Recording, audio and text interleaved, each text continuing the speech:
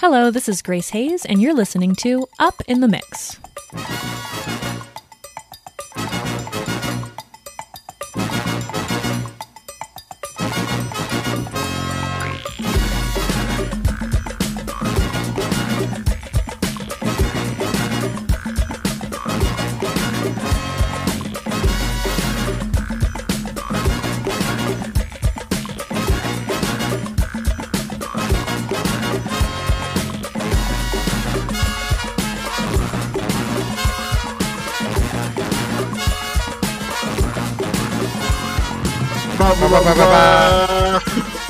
Welcome to another edition of Up in the Mix, coming to you hot from the Honeycomb Hideout and various other locations. This is Sean, a.k.a. The Truth, a.k.a. The Super Nicest, a.k.a. The Nar Mr. R, a.k.a. Not the Black Dude that you thought I was. This is Caesar, a.k.a. De La Foto, your favorite neighborhood Mexican. Ernesto, Captain Culo, Coach, Mr. Brunch, your local also that papi with the dad body, the brown man in the yacht club.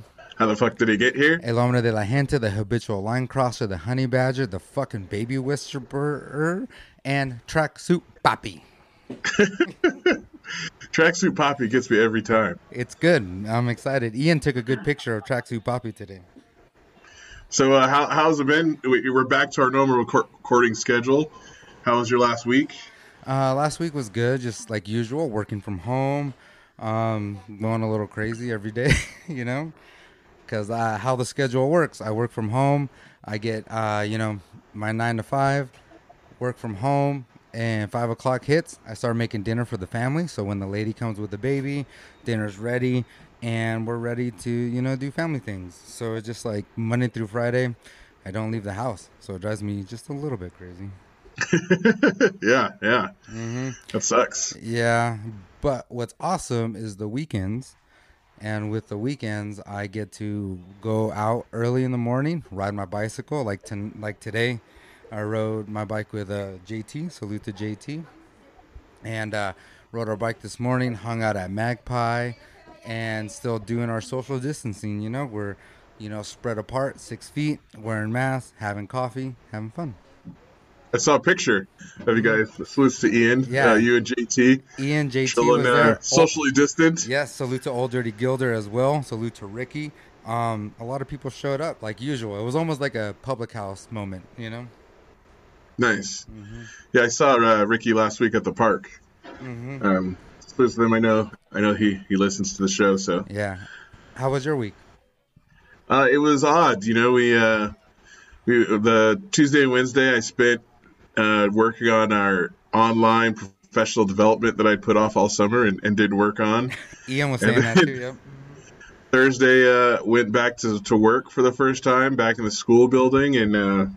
A place I didn't think I would be. I don't know. It was just, it's weird, with everything that's going on. Like, it's a weird situation. Yeah. So speaking of weird situation, we have a guest here that's going to expand on that more. He is a teacher. He is an activist. He started ENT, Empower Nevada Teachers, a nonprofit. Welcome to the show, Kaylin Evans. Welcome. Thanks for having me, guys. Thanks for having me. I really appreciate it. Yeah, thanks for being here and taking a little bit of your time to join Absolutely. us in a conversation. Yeah, we know you've been busy with all the stuff going on lately.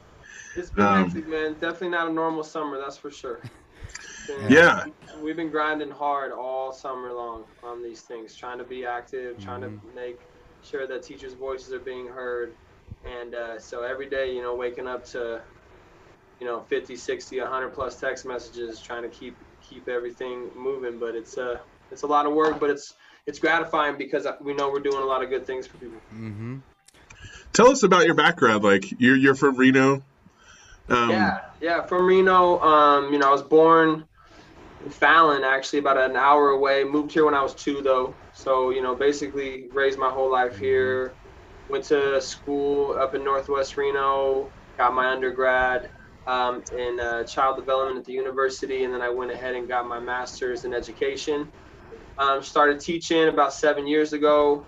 I worked over at Lemelson STEM Academy now.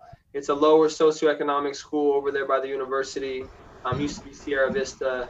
They're a STEM school now, and that's basically all my professional experience has been with STEM education. And that's really where my passion lies from a professional standpoint. So I moved into the STEM coordinator position there. So I actually get an opportunity to work with all the grade levels, K through 5 now. We design and implement the curriculum that goes into the school, help teachers implement it, a lot of co-teaching. So what's nice is every day is different. You know, I might spend my morning time in a kindergarten class and then work my way over to a 3rd grade class for a little while and then end it with the 5th graders. So I get to see all the kids, work with all the kids, spend a lot of time in the classroom, and then just help teachers kind of develop their own personal aptitude for STEM education. And so, yeah.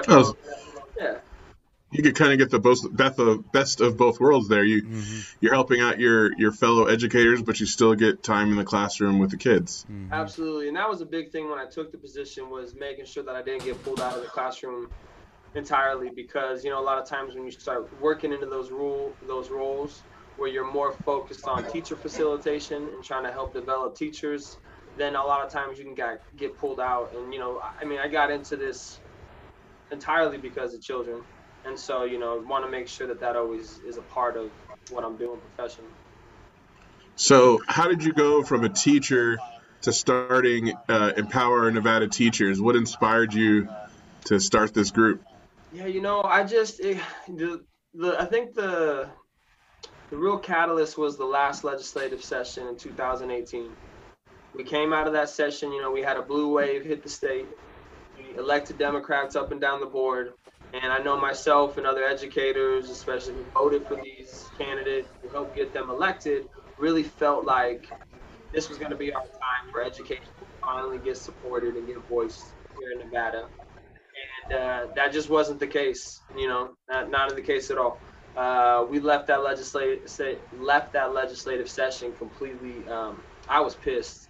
And, you know, at the time we had our old superintendent in there, Tracy Davis, and the culture amongst the district was extremely toxic.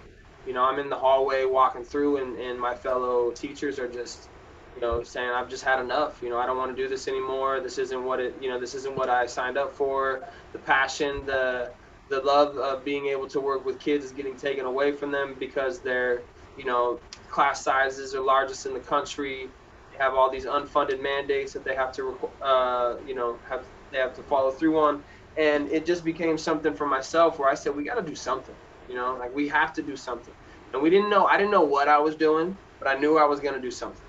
And that was the thing, you know. So I basically had a friend because I had kind of got off social media for a few years. And I said, hey, how do I create a Facebook group? Like, I want to go. And she, you know, walked me through it. And it was really organic how everything happened. You know, we started posting information specifically to educators in Northern Nevada that we felt was relevant to them, helping them understand like the true dire situation that our school system is in. And it just blew up from there. And then people really started coming around and wanting to get active. And from there, you know, we're only about 14, 15 months old as an organization. And we went from, you know, nothing to being, you know, a strong voice in this community that teachers are coming to, looking at for guidance, and looking at to lift up their voices, because, you know, we're solely focused on the issues.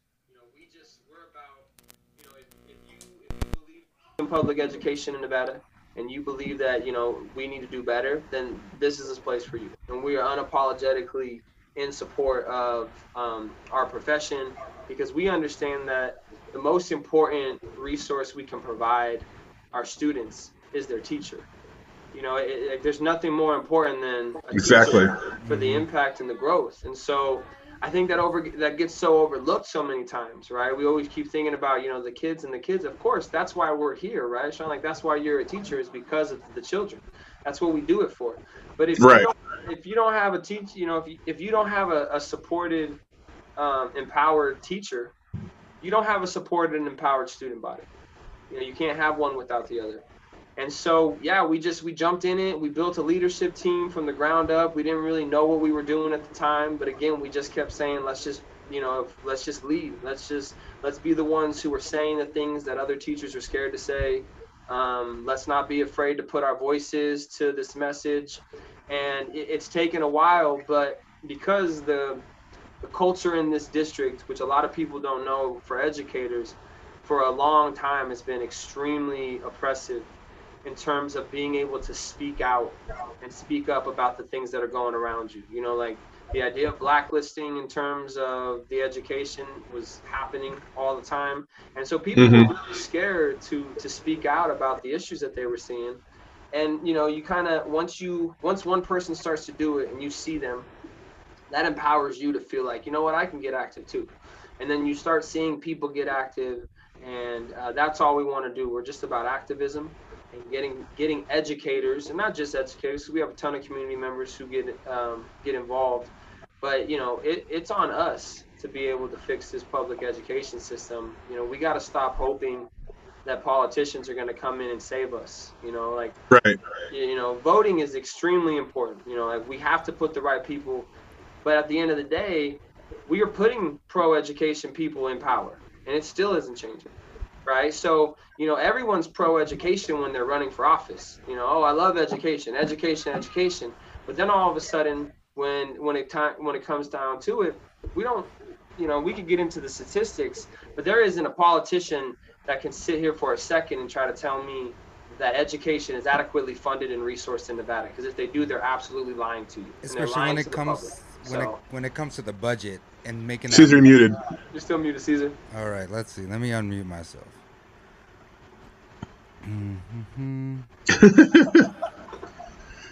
I got the money. There you go. Yeah. So like when it comes to the money and the budget, you know, education, they always say about it first, but when it comes to the nitty gritty, the budget, then they start fleeing away from it. 100%. You know, we're one of the lowest funded states for education in the country. We range anywhere from 47 to 48, and we've never really hovered anything higher than that for decades. You know, we still haven't even recovered from the 2008 recession when we cut Exactly. 18% of the education budget. To date, if you factor in inflation, we still haven't even brought back that funding prior to COVID. And then we cut over $100 million from public education. And what people don't, and then what happens is people wonder why Nevada public education is shit. Well, it's shit because you're not funding it. It's not a priority to you. Resources are needed. Yes, bro. Like it's so ridiculous to think, because then what do? Well, teachers need to do better, right? let's implement more evaluation protocols for teachers, because we got to make sure that teachers are doing the right thing, right? Or we're gonna put in this mandate, for example, class sizes. So Nevada has the largest class sizes in the entire country. Okay, we average about 40% higher class sizes than the rest of the country does. And you think about what that is, that's not just a learning condition that makes it extremely difficult for kids to learn in, because they're just one of 36 kids with one teacher. It's an extremely challenging working condition, right? Because why do teachers get into the profession? To connect with their students. If I'm in elementary school and I have 36, 38 kids in my class, it's extremely hard for me to build those personal relationships. Every day I'm just barely getting by. So the one thing that was keeping me in the profession, because it sure as hell isn't the money or the public prestige or the respect that you get. The only thing that's keeping us in this profession is that connection with the kids. Well, now all of a sudden, standardized testing, all these ridiculous teacher evaluations that have nothing to do with our actual impact on students, and then these insane class sizes. I spend more time as a teacher doing stuff that has nothing to do with actually connecting and instructing kids. And especially when you have one or two children that are a little problematic, it takes away from everybody else. And if one or two could change the whole dynamic in the classroom. 100%. If you think about a kid, like you have 36 kids, at the school that I work at, you might go into a 5th grade class and you'll have kids reading anywhere from a 2nd grade reading level to a 7th grade reading level, right? And you're as a teacher supposed to individualize your instruction to target all of these various learners, right? Right there, right off the bat, without the proper resources in a classroom of that size, you know that, you can try everything you can. And that's what teachers do, is they burn themselves out trying and trying and trying to do everything they can for their students. And eventually, teachers quit. And it's Yeah. because there's nothing keeping them in. So in Nevada, we have one of the highest teacher turnover rates in the entire country. So just on average, every teacher you see won't make it past their 5th year teaching. Okay? Dang. A third of every teacher won't make it past their 3rd year teaching. So think about what that does, though, because as a teacher, ask any teacher, like, when do you start to find your groove?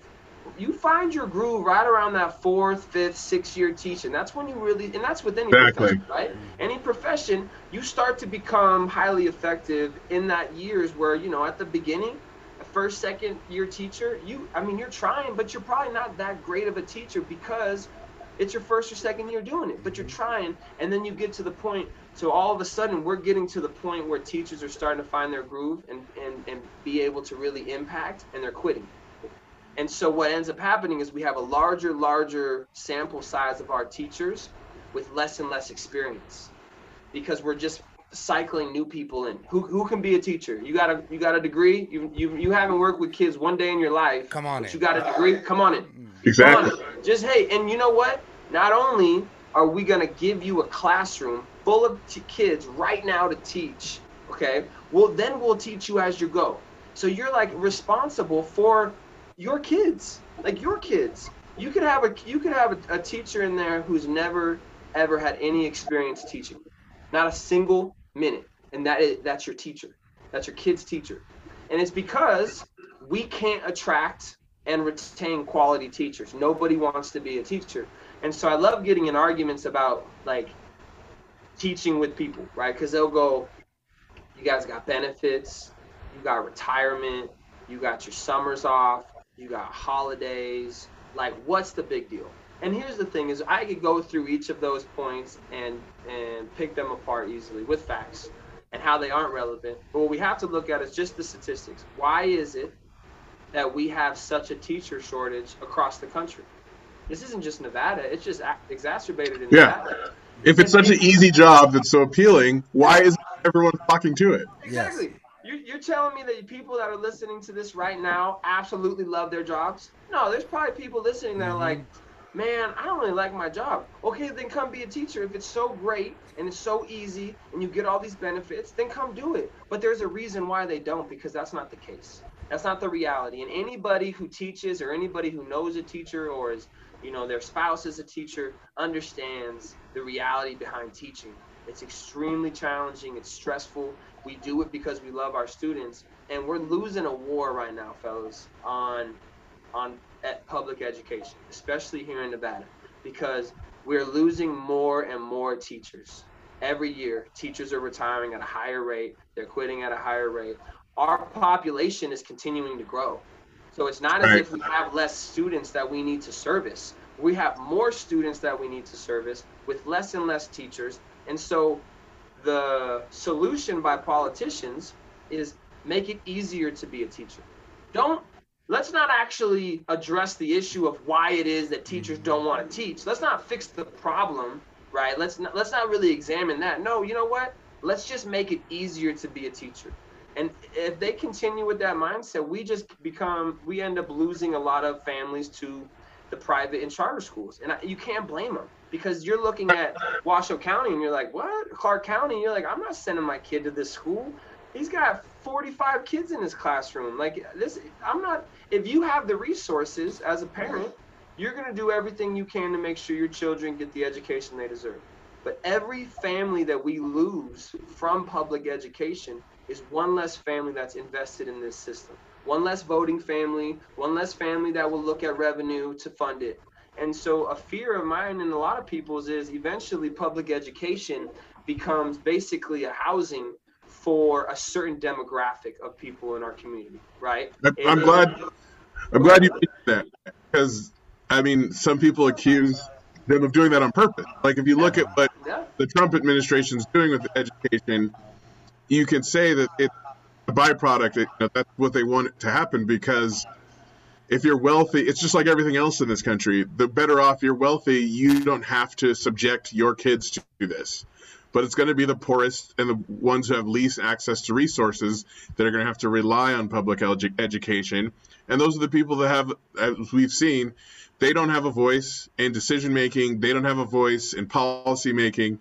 So I think it just becomes easier and easier to ignore them. And that's what's happened. I think if you look at the education system, the people making decisions about it don't rely upon it. So they're not invested in its success. Exactly. 100%. 100%.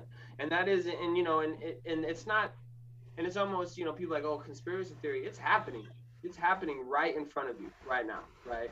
Because if it was a priority, like, they talk about, in the importance of schools and mental health, and the importance of schools in terms of providing nutrition. And they say about all these things that schools provide, except for education.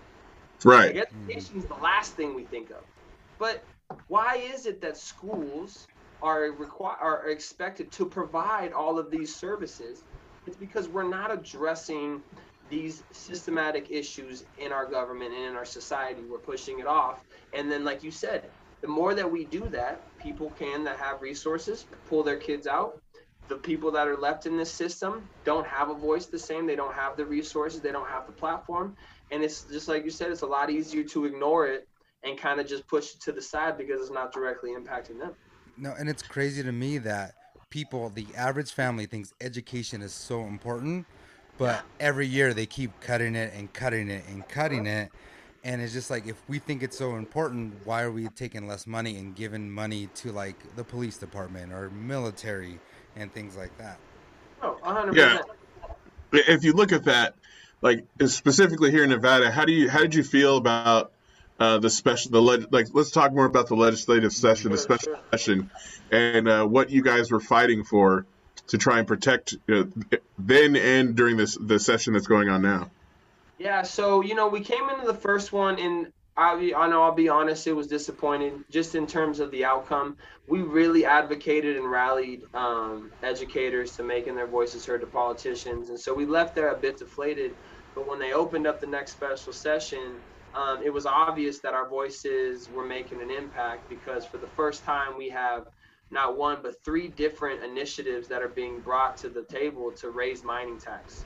And mining tax is old money in Nevada, right? Like, it's written into the Constitution. That's how. Right. Those guys protected that thing like no other, right? Mm-hmm. And so now we actually have 3 different bills that are initiatives, and because it's in the Constitution, it's more of a long-term impact, because if it gets passed now, it would have to go to the next session and be voted on again for it to change. So that was good. And then we really went after the liability bill. So SB4, SB4. SB4, and that wasn't just about teachers as much. That's just workers, right? And so,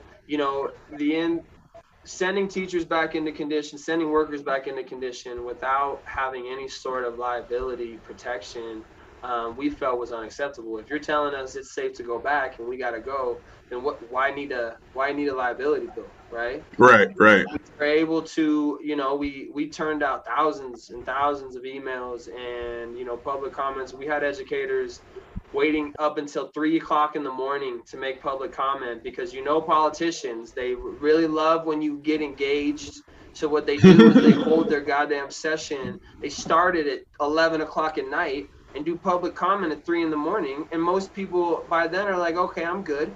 It's just a tactic to dissuade the average person. Yeah, the public from being engaged, right? Just like when they have city council meeting through 9 to 5 when everybody's working. Yeah, 10 o'clock in the morning on a Wednesday. And nobody can go because everyone needs a 9 to 5. Yeah, and they used to even do school board meetings. They would start school board meetings while we were still in school.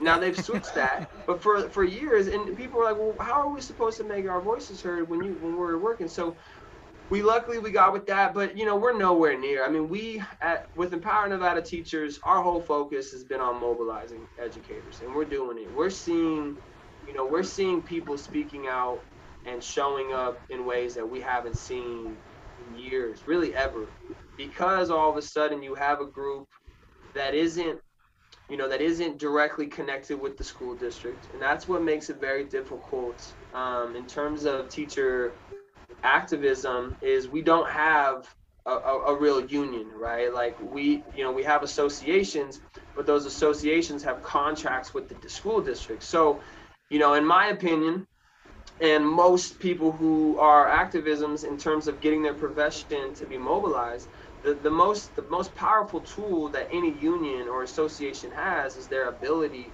to withhold their services, right?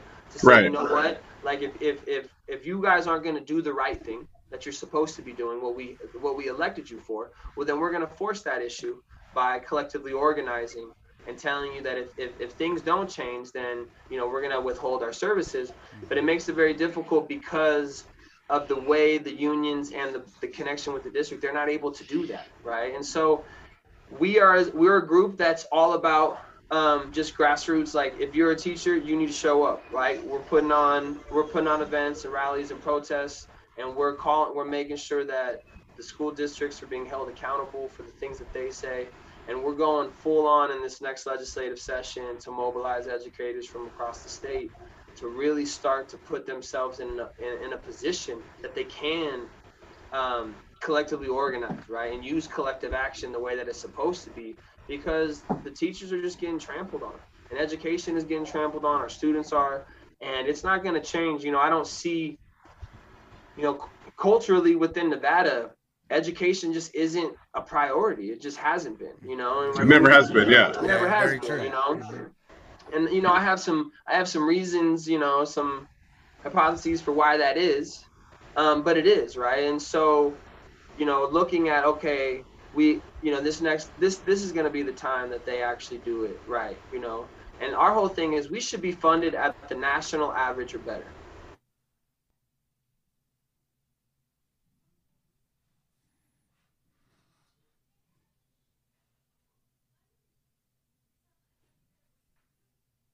That to us is, you know, that's reasonable. Why is that? Why don't the kids in our community and the educators in our community deserve the type of resources and funding on average that the rest? We're not asking to be number 1 or number 2. We just don't want to be 48th and 49th and 50th. You just want to be on par. Yeah, let's just be on par. Let's be on average with the rest of the state, and then let's see what that can do in terms of actually improving our public education system. Now then, let's adequately fund it. Right? Because it's a system like any other system. If you don't adequately fund a system, it crumbles, right? If you don't provide it with resources, it will crumble, and that's exactly what's happening. And COVID is shining a huge light on the inadequacies and insufficiencies of our public school system right now. And I mean, part of why this big fight about being able to reopen.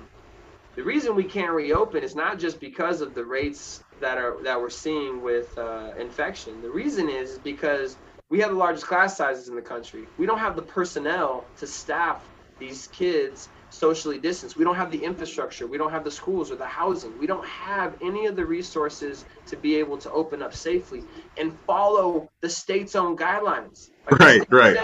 The state's saying, hey, we need you to do A, B, C, D, E, and F.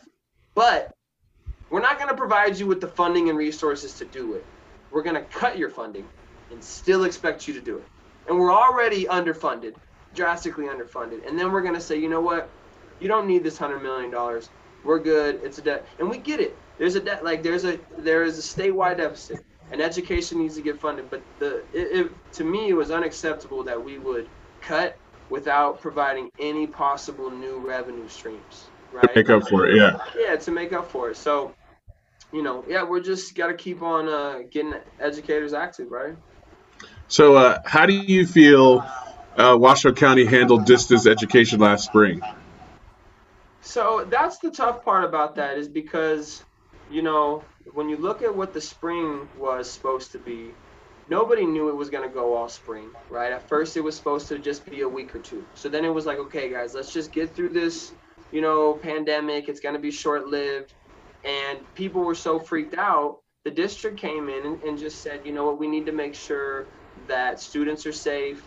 Let's not overload families right now, because most of them aren't used to doing any sort of homeschooling. Just keep it very basic, very simple, review work. And then that ended up, you know, continuing on because, you know, no one saw this pandemic at that time becoming what it is now. And so the quality of education that the students were getting in the spring was nowhere near adequate, nowhere near. But that wasn't a fault of the teacher. That was the teacher. It was a circumstance. Yeah, it was a circumstance, and us being told. I mean, we were told very clearly. We were told very clearly there is, that we do not want you to introduce any new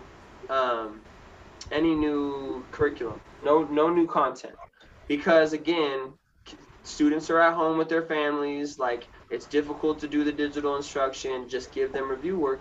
And so a lot of parents in the community were really upset about the way distance learning. So when they hear, okay, distance learning, all of a sudden they're like, well, it was trashed in the springtime. That's not acceptable. And you're comparing apples to oranges. It's nothing at all what it would be like if we were to go in the spring.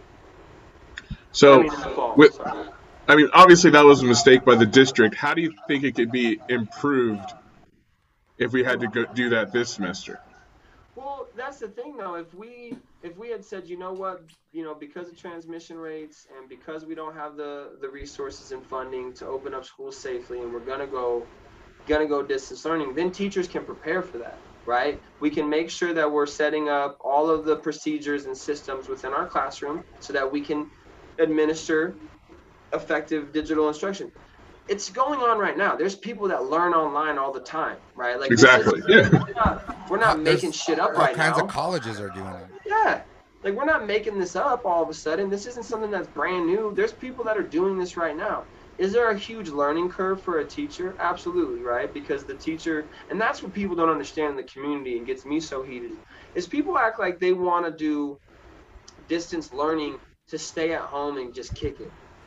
It's such bullshit. It's way harder. It's way harder. Like, so much harder. It's not even funny. Like, it is so much harder for a teacher to do distance learning effectively than to be in their own classroom with their kids. It's more work. So for everybody being like, oh, these lazy teachers, just get back to work. It's like, dude, we want to go back to work, dumbass. Like what are you talking about? Of course we want to go back to work. It's just, we don't have the resources to do it. Like, it is such a cluster right now trying to reopen these schools because we don't have the personnel. Mm-hmm. So for example, my wife has this year has like 34 kids in her class. She teaches 5th grade. Per the state's guidelines, she can only have 20 kids in her classroom, right? So that's 14 kids who can't be in her classroom during that time. So where do they go? Okay, well, they're going to go into the cafeteria. Who's going to teach them? We don't know. We're going to get a long-term sub. What long-term sub? Like, who? Like, we can't even get subs day to day. Like, it's one of the most, like, we have just this drastic sub shortage. There's no long-term subs knocking down the door to make $90 a day. Yeah. Like, oh yeah, man. And now what they're doing is they're saying you don't even have, to be a sub, you used to have a college degree and education credits, right? Because it would make sense that you would want a long-term sub to actually know something about teaching, right? And they wanted to be a teacher later on. Yeah, like, or just have any experience with kids, right? That would make sense. Yeah. Because you gotta think what a long-term sub is. A long-term sub is not just, oh, Miss So-and-so is out on Fridays, party time, we got a sub. That's your teacher for the rest of the year, bud. Like, a long-term sub. I started my career as a long-term sub for 3 months in a high school classroom. Mm-hmm. Yeah. And then I got hired and, like, continued on as a teacher. Mm-hmm. Exactly. So it's like, a long-term sub. Well, now they're saying just because the district, we don't have any space. We don't have any people to fill these spots. We don't have the teachers, right? We already have a teacher shortage. And now we need additional personnel to be able to watch these other kids while they're in the cafeteria. And we're going to fill it with long-term subs, but we don't have any long-term subs. And so now they're just saying, you know what? You don't even need a college degree. If you have a high school diploma, you can come be a sub, a long-term sub. And I'm not trying to say anything about, a person's ability based on being college educated. You could not be college educated and be highly qualified at what you do, right? And highly effective at what you do. But to dumb down teaching as much as anybody can do it. Just if you're just a human being. Yeah, it's devaluing the profession. Yeah, once again, that's what they're doing, devaluing everything. They're like, okay, high school diploma, cool you could be a, those babysitter, quote unquote. Yeah, exactly. And that's what they're doing. They just want somebody in the room. And here's the thing that makes so frustrating about this is it's not that the district wants to do this, right? Like, I don't look at the district and be like, oh man, Washoe County School District, they just don't give a shit. They don't have, it's like, they're like, bro, we don't have the funding. It's the only way they could do it. Like, they're just following the directives of the school board or the state. Yeah, and so, you know, they look at it like they did a hiring freeze. They didn't hire any new teachers. And people are like, why did you do a hiring freeze if we need all these teachers? We don't have the money. We can't pay the new teachers. It's just like you're being like handcuffed a little bit. Like you're trying your 100%. best with the resources you have, and when you don't have any resources, like what else are you going to go to? Exactly. And that's why myself personally, my position on opening schools is much more centered on the fact of we don't have the resources to do this effectively, right? We just can't. We cannot socially. My school only has 4 general ed teachers, 1 for each subject. Our math teacher left. We don't have a new math. And like we have teachers, we have teachers we have schools that don't have counselors. We have positions that aren't filled. We have teachers, so the kids are due back in a week, right? They're coming back. Mm-hmm. I have 4 teachers at my school that don't even know what grade they're teaching. And it's not, when I'm looking at the district, I don't see this as, I mean, yes, I can argue whether they should have reopened schools or not. Where I get upset at the school board and the district is why are they not publicly holding government officials accountable for this, right? Why aren't they using their platform to say, we can't open schools because you've been defunding public education for decades, right? Why is it that no one's saying anything? And it's because it's all politics, right? It all comes down to politics, right? The voter people, the school board is more concerned about being voted back or reelected. And then you have political pressure being put on school districts, right? And so it just trickles down. And so they're being forced to open up schools. They're trying the best they can, but they don't have the funding and resources. So we're putting that burden onto the site principals. Those principals are trying to do everything they can to make it work, but it's just not possible given the resources. And then ultimately what happens is that burden gets placed down onto the teachers. And so yeah. So yesterday, the RGJ ran this article talking about how the Principals Association recommended that schools were not ready to open.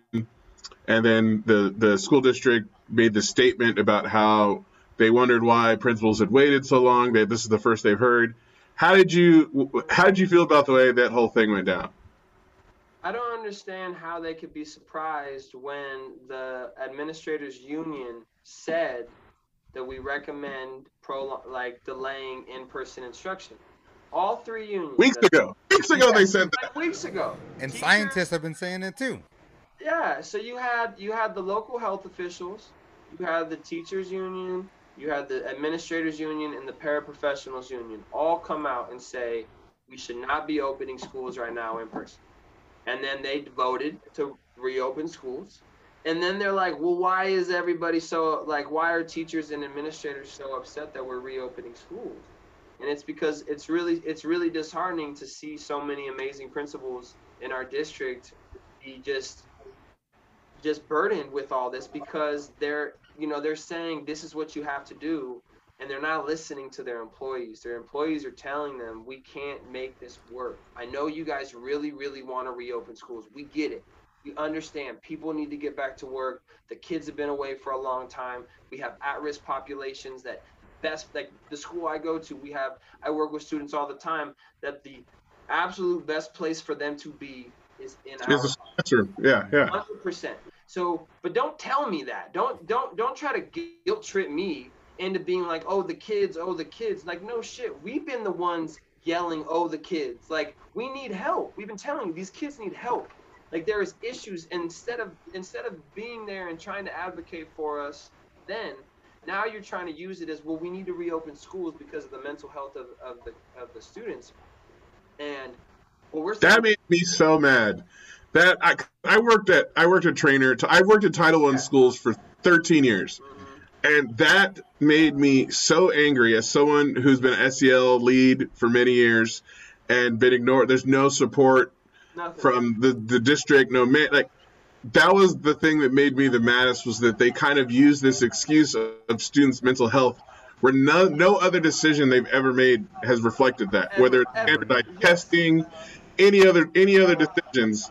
So I was just, I was livid when I heard that. Yeah, 100%. And it's like, okay, let's say the mental health, obviously, it's a huge deal, right? Why is it that every school doesn't have a social worker at it? Why is it that every school doesn't have a behavioral specialist? Why is it that we have counselors in this district that have over 700 students on their caseload?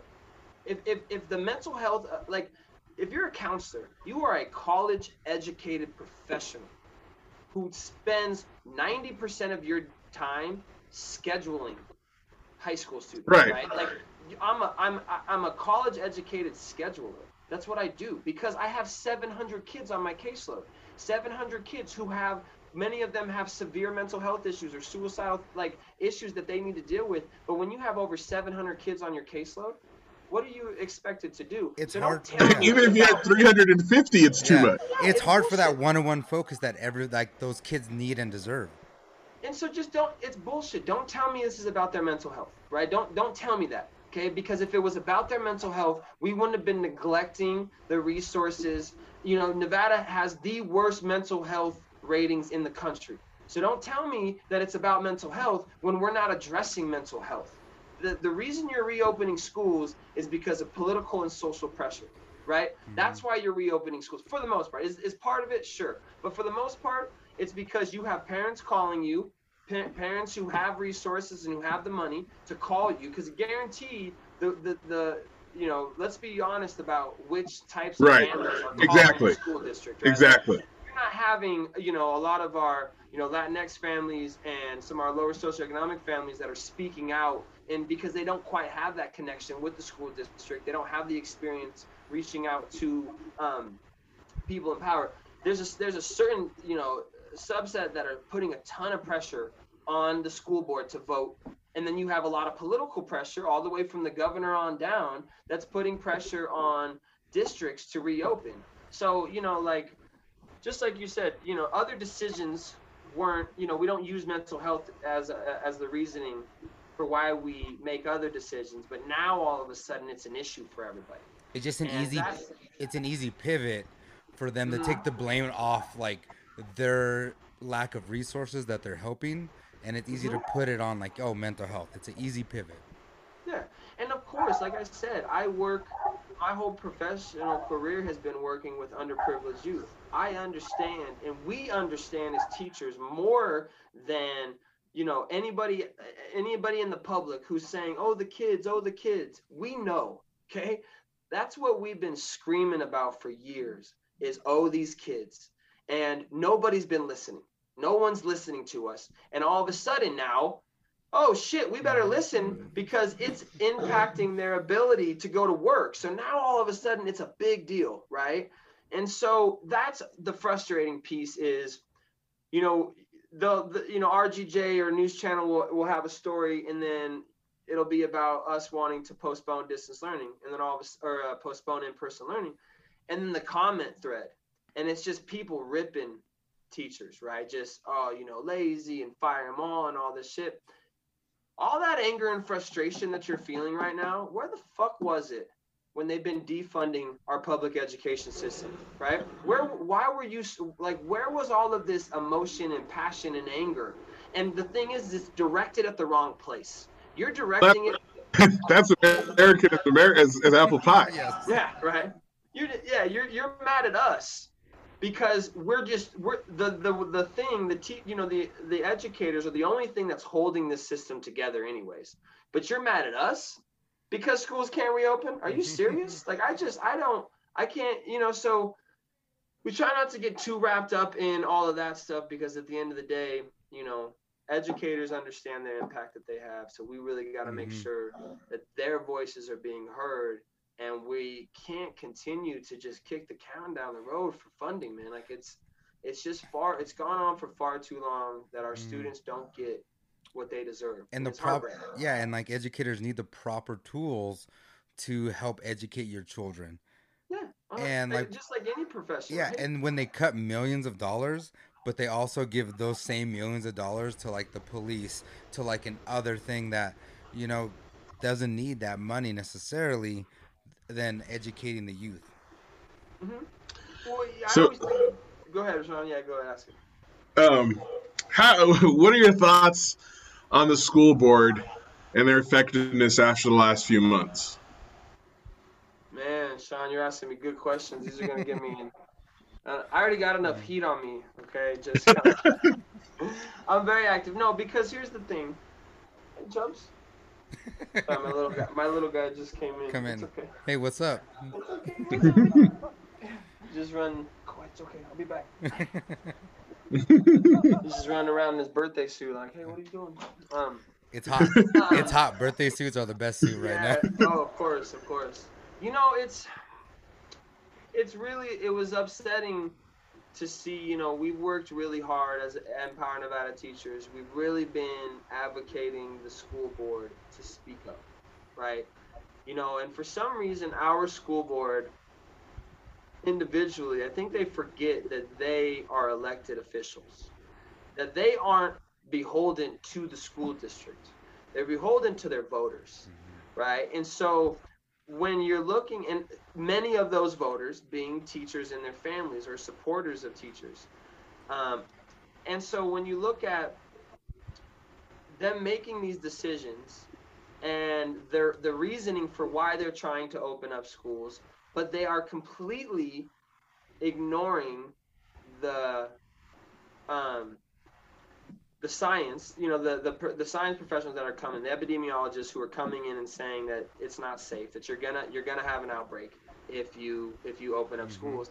And then the educators, right? You have educators who are coming out and saying, you know, that it's not safe right now because of the lack of funding and resources, right? Because here's the thing, if we had on average lower class sizes like the rest of the country, and we had additional personnel, and we had the space, well, then we could space these kids out for sure. We could provide proper PPEs. We could update ventilation systems inside the school to make sure that the air conditioning systems are ventilating the air. You know, we can make sure, again, that all employees and students have the proper PPEs. We could hire additional custodial staff to come through and constantly be disinfecting the entire school. We could space these kids out. We could provide those kids overflow in the cafeteria and other areas with an actual teacher, so that the learning that is occurring during those times that they're not in the classroom is up to par. We could do this. That's the thing, is we could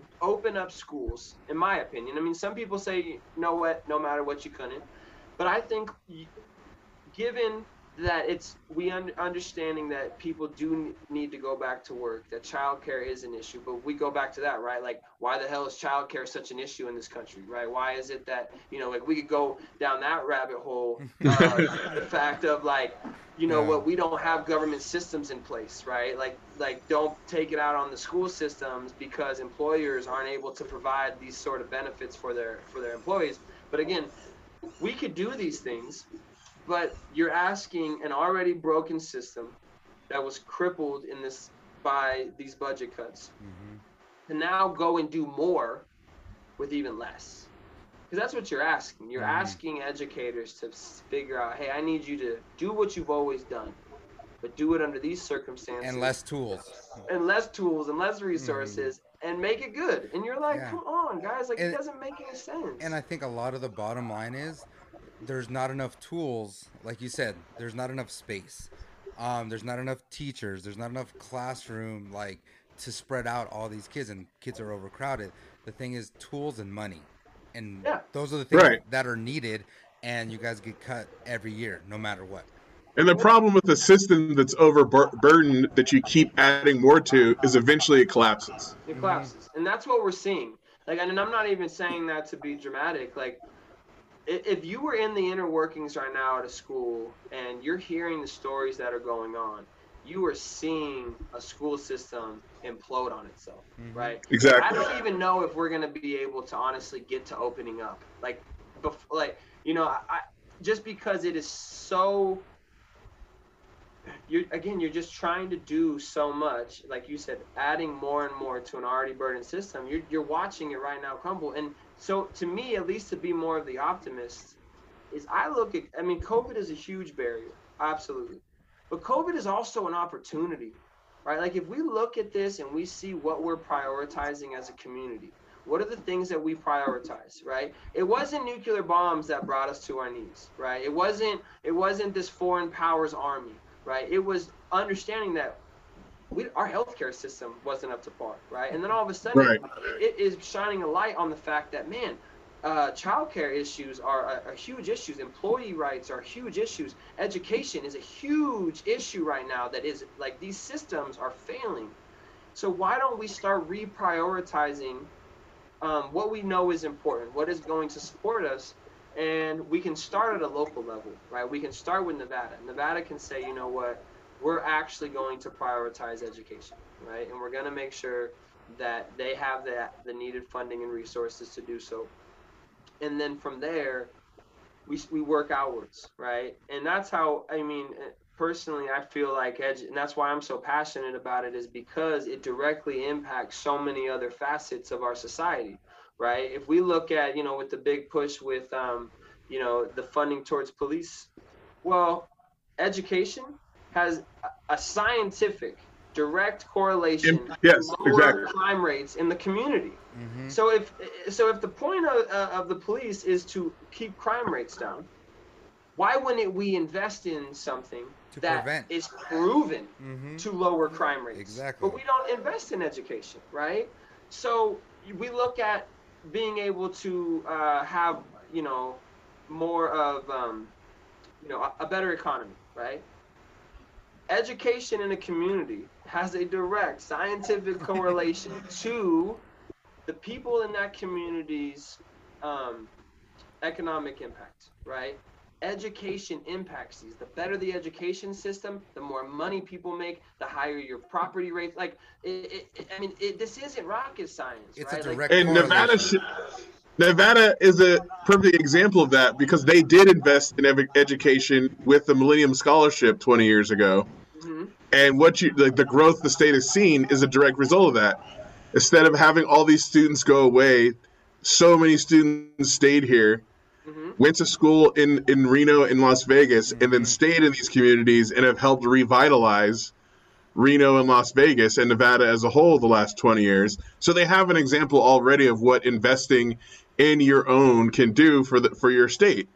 And for some reason, people just seem blind to the fact that, like, what's the saying? An ounce of prevention is worth a pound of cure. Yeah. Like, invest in education and it solves all these other problems that manifest themselves down the way. I feel like a lot of people don't understand about investing in yourself, or like investing in the state and the kids in the state, and other outside sources are affecting that. Well, yeah. And that's why it's important that when we use the terminology invest, right? Like, you're not funding education, you're investing in education. You're investing in education, invest in your community. And it's, are there issues with traditional public education? Yeah, and I could talk about that for hours, right? I'm not sitting here saying to you or saying to anybody that, that there aren't faults within public education and things that we can improve on. But, I'm speaking on behalf of Nevada, and when I look in Nevada and I look at us year after year after year, 50th, 49th, 50th, 49th, 48th, in terms of our academic output, right? In any objective metrics, when you have third parties coming in evaluating the effectiveness of a state's education system, we are always, like, at the very end. Almost the end, yeah. Almost. I mean, if not the 50th, right? Yeah.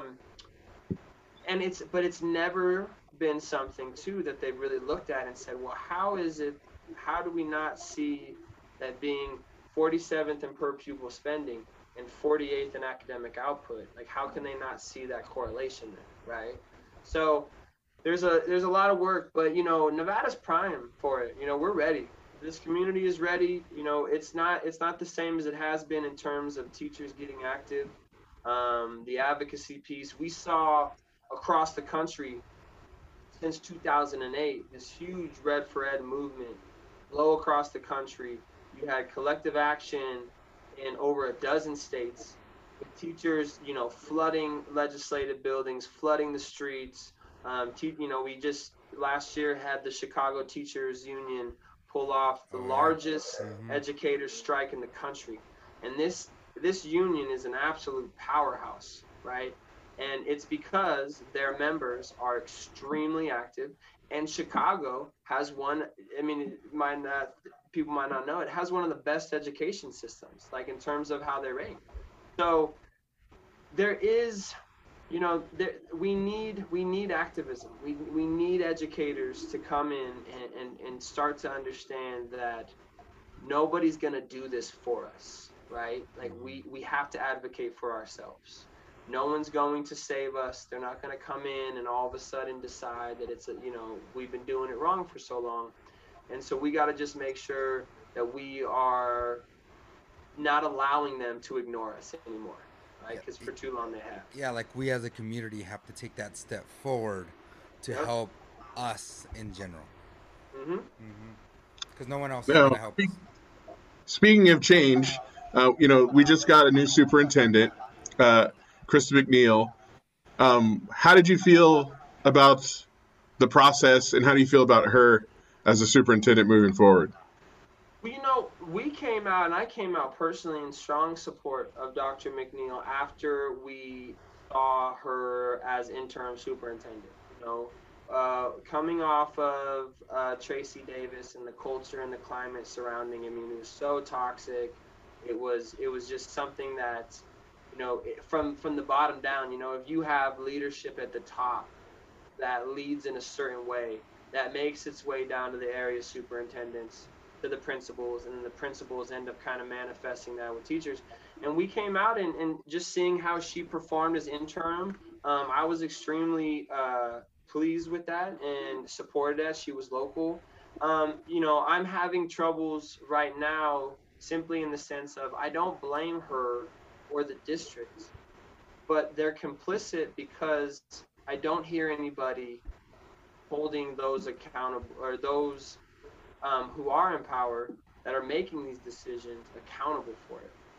And now all the blame is being put on our district when it shouldn't be. Even again, arguing reopening or not, you can argue both sides of this argument, but what you can't argue is that we don't have the resources and the funding. And what I want from a leader, what I want from school board, and I understand that there's limitations, like in her official capacity as superintendent, right? She can only do and say so much.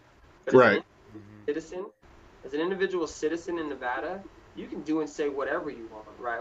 To a degree. And she could, and what are we saying? What are we asking her to do?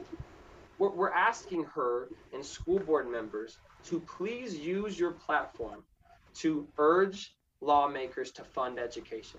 Who's going to get mad at that, right? If you have any sort of courage for what you're doing and belief in what you're doing, saying please advocate the state. And that's our thing. The state is failing us. The state of Nevada is failing Washoe County. And it's making it that Washoe County is having to fail its educators. And so we're going straight to the cause. I'm not looking at and being like, the district should do more. Can the decisions that they're making, do I agree with all of them? No, I don't. But again, they're trying to do the best they can. And the vast majority of those that we look at as like the district people, right? Those, the district devs, they're working their asses off. They've been working their ass all summer long, trying to do the very best that they can. I would assume that Dr. McNeil has had too many sleepless nights over this summer, right? Like, she's a human being. Like, I have empathy for the position that she's in. I have empathy for the position that all of them are in, right? And I understand that it's an extremely tough decision. So what we have to look at is, are we making the decisions based on what we think is right, or are we allowing social and political pressure to dictate our actions? And if that's the case, then I don't agree with those decisions. Yes. Right? Well, not what a leader's supposed to do. Yeah, a leader is supposed to They're be, elected to be leaders. yeah, to be courageous and do the things that needs to be done for the people that they're leading. And it's And, hard. like, yeah, and it is It's hard hard, because there yeah. is a balance with politics, and there's a balance of, like, you know, but at the end of the day, you want a person that's going to be courageous and to do the right thing for their delegates and things like that. Do And the even- unpopular thing, right? Like your decision a lot of times is going to be unpopular, right? Because we have school board members that are asking their Facebook friends whether or not we should open school. Yeah.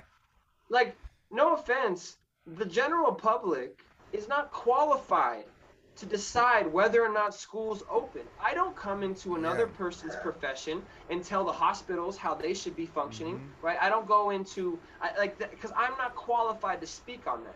Who's qualified to speak on that are the employees within that profession, within that industry. Yeah. And the employees are telling you this is not going to work. It is not safe. It is not effective. But instead, we're going to ask our Facebook friends and say, hey, what do you think about schools reopening? And of course, they're in there like, we got to open them up and the kids got to go back to school. You have no idea what you're sending your kid back to.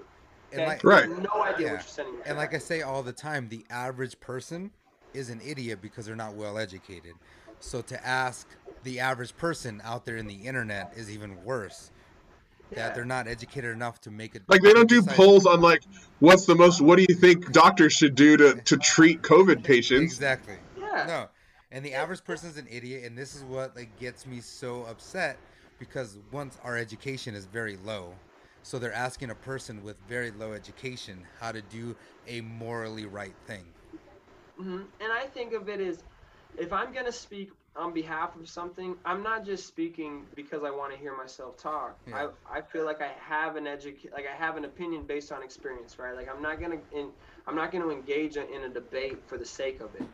And so it just seems like if even being an elected official, it's your job to make decisions, like you said, morally sound decisions based on the information you know. Yes. So there's one of two things are happening, right? One of two things. Either the people on the board don't actually understand how under-resourced our school system is, right? And they're making that decision because they're uninformed, or they're making that decision knowing that we don't have the resources to pull this off, and they're doing it anyways because of the social pressure. Either one of them is completely unacceptable. Yes. Because if you're It's probably a little bit of A and a little bit of B. yeah, a little bit And of B, right? see, yeah, like it's everything. But how can you be a school board member and not understand the realities of what's going on in the classroom? Like, and how do you find that out? You talk to people who are in the classroom. Like, educate yourself in the area based on, not like what your Facebook friends think or say. Go and talk to educators. But like Just people that ask are them. actually in the field who got their In the who got field. their boots in the soil where it's going down. Exactly. Boots I on was the trying to ground. explain that to my parents. My parents, they called in my for the other night. They live in New York, and they're like, "What is going on there? Like, how they didn't understand how the school board's making this decision." And I'm trying to explain to them that, these people aren't necessarily versed in the inner workings of education. Mm-hmm. You're gonna say hi. She's trying to. This is my daughter, Kai Kai. Hola. You say Hi. Hi. Hey. Will you go find mommy though? Okay. I know you do, but I'm almost finished, okay? And then we're gonna go to Alicia's, okay? Okay, but can you go ahead? I love you. Good job. Yeah. Well, let's- Apologize. Go ahead. Yeah, they're not exactly. You got people making decisions, who aren't necessarily familiar with education. It's crazy. It's just, but It's like it's like someone who wants to like fix a computer that doesn't have any like computer engineering skills, or knowledge.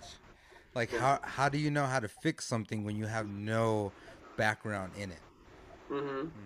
Well, that's just the problem in general with education. Yeah. Everyone is an expert on it, even though they have no idea how it actually goes on and how it works. Yeah, they're just a parent that works at McDonald's, well, and just you have policy. You have lawmakers making policy decisions that directly, in fact, impact the classroom who have never been in the classroom. So it's like if you haven't really been in the classroom, then you're not qualified to necessarily make decisions that would affect it. Yeah, to delegate. And so, yeah, and it's not to say that there aren't areas within the school board, we need to make sure that more, but you can't have active teachers on the school board, right? There's a conflict of interest if you're on the board and you're a teacher because you're making decisions that directly affect you, Yes, right? yes. So there's that conflict of interest. But having educators in those positions, but there is, the school system in many ways is a business. So it doesn't mean that I want all educators on the school board, because I want people who know how to work budgets. I want people that know how to stretch a dollar and utilize every resource we have, and how do we put the different systems, like there's room for everybody. But it seems like we continue to ignore the voices of educators. And that's really where ENT has tried to help amplify the voices of just everyday teachers, right? It doesn't matter where you're at, rural, urban, if you're in the north or south. I mean, we started here, so we have more members, but we have members in Vegas that are on the platform. We have all the rural districts accounted for, and we're really starting to come because there's a unified message: Republican, Democrat, independent, rural, urban, north, south. All of us understand as educators that education in Nevada is not adequately resourced and funded. So that's a mission that we can all get behind, right? So we can go tackle specific bill initiatives to fund education without necessarily getting into, okay, which candidate are we going to vote for? Because I'm sorry, I'm a Democrat, but I am extremely upset with my Democrats that I voted for in education terms. Right.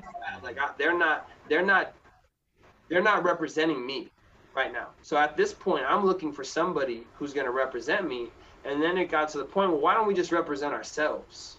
Why don't we put ourselves in a position where, regardless of who's in power, they have to listen to us. Yeah. Even if they don't agree with us, they have to, because we're such a powerhouse. We're so united. We're so active. We turn out, we vote, we show up when we're supposed to show up, and we can put ourselves in a position where if you think that you're going to be able to continue to disregard our students and our profession, then we're going to force that issue by collectively organizing.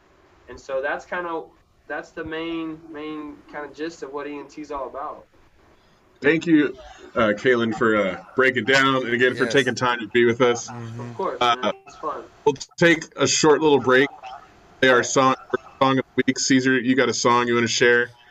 Yeah, my song of the week is "Lemon" by Conway the Machine, featuring Method Man. So it's going to be heavy on the bars and the lyrics, especially when, Conway is from Griselda, which is nothing but bars and bars. So, and like bars, lemon bars as well. But listen. Listen and enjoy. That's it. Salud. Yeah. Griselda. Look, play my position in the kitchen, I'm working. Whip it, bag of half and 50s, hit the strip and I serve it. If it's an issue, trust, I'm coming to get with you in person. With the extender throwing at you till I flip your Suburban. All my businesses flourish, I'm on my way to my yacht. I put a 6 on the dock like Julius Erving. Damn, I know my nigga's sisters is hurting. He caught new case, but got his sentences concurrent. That ain't get him discouraged. Got another homie in prison for murder. He would let his gun clap and fire at anyone that would try. Watching this baby mother's cry, I got numb, I can't lie. His mama ain't shed a tear, she know that come with his life. Thought about it, his kids was young when son got the time. Won't see his daughter graduate, can't teach his son how to drive. Not to see where I get this ambition from and this drive, the machine. I'm iller than anyone that's alive. Look, bought the Benz truck and the Maybach with no license. Straight from dealership, not from the auction with the low prices. A long way from selling white and running from the polices. You niggas know who flow nicest. Raise the ball like coke prices.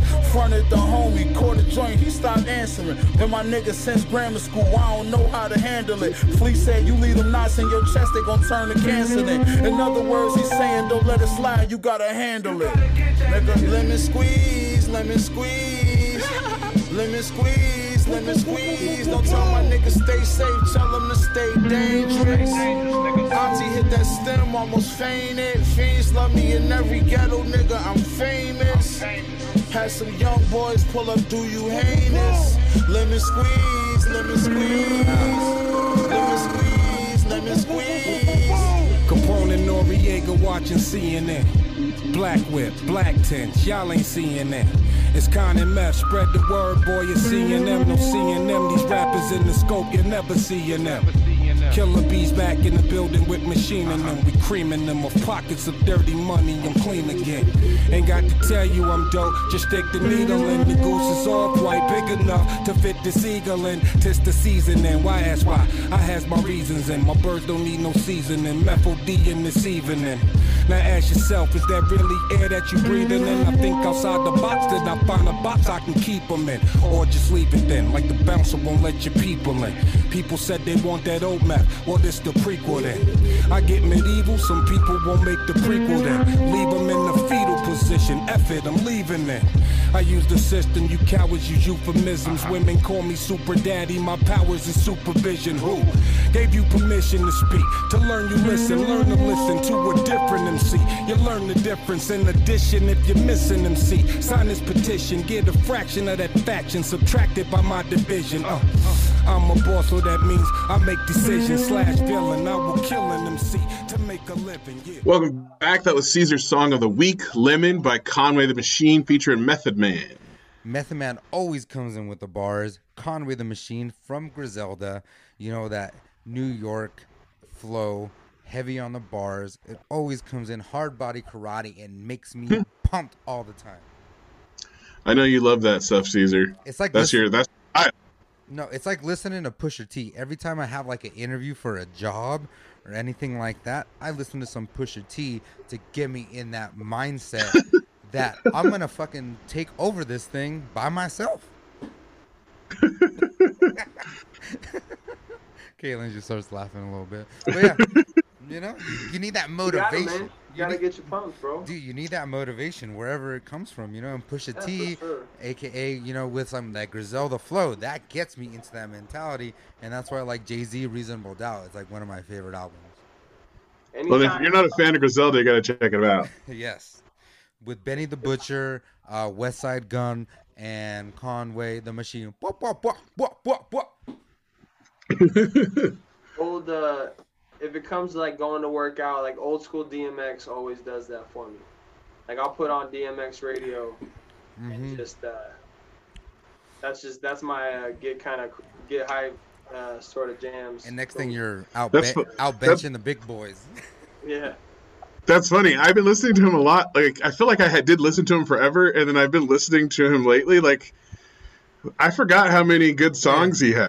Bro, he's got slappers up and down. Like his old albums, you know. Then there was X. Like all like that just reminds me of just like high school and childhood. And he's very underrated lyrically because like they think, oh, he got those hype ass songs, you know, like, but he has bars.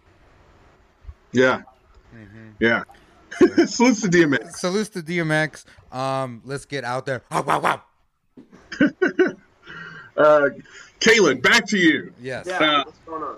This is something we like to ask because I think, you know, it's important as an educator. Everyone has their motivation, but why did you become a teacher? Man, you know, it was funny.